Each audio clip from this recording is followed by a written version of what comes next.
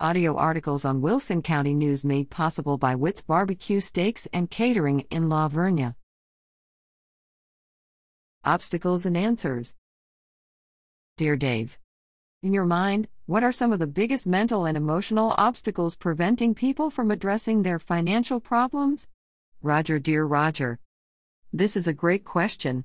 There are always circumstances beyond our control that can put us in a bad place, financially or otherwise, for a season.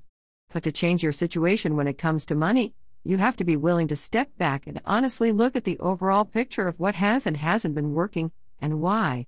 You need to be willing to admit you might have been wrong about a few things, and be open to learning and trying new ways. Myths about money and debt are definitely near the top of the list of things messing people up when it comes to their finances. I've heard it said if you tell a lie often enough and loudly enough, that lie will become accepted as a fact. Repetition, volume, and longevity will twist and turn a myth or a lie into a commonly accepted way of doing things. Debt is so ingrained into our culture, and has been marketed to us so aggressively, that most Americans can't envision a car without a payment, a house without a mortgage, or a college student without a loan.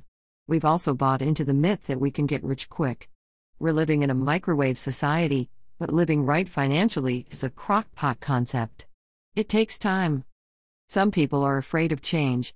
Change can be painful, and many simply won't change until the pain of where they are exceeds the pain of change. When it comes to money, where you are right now is a sum total of decisions you've made to this point.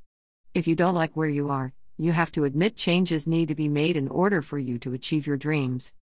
Finally, a lot of folks simply haven't been taught the proper way to manage money. Ignorance is not lack of intelligence, it's a lack of know-how. There's a big difference between the two. Admit, even if it's just to yourself, that you are not a financial expert. Read about money, talk to people who have been successful with their finances, and begin a lifelong quest to learn as much as you can about money and how to manage it wisely. What you don't know about money will make you broke and keep you broke. Dave Ramsey is America's trusted voice on money and business, and CEO of Ramsey Solutions. His best-selling books are available for purchase at the Wilson County News office.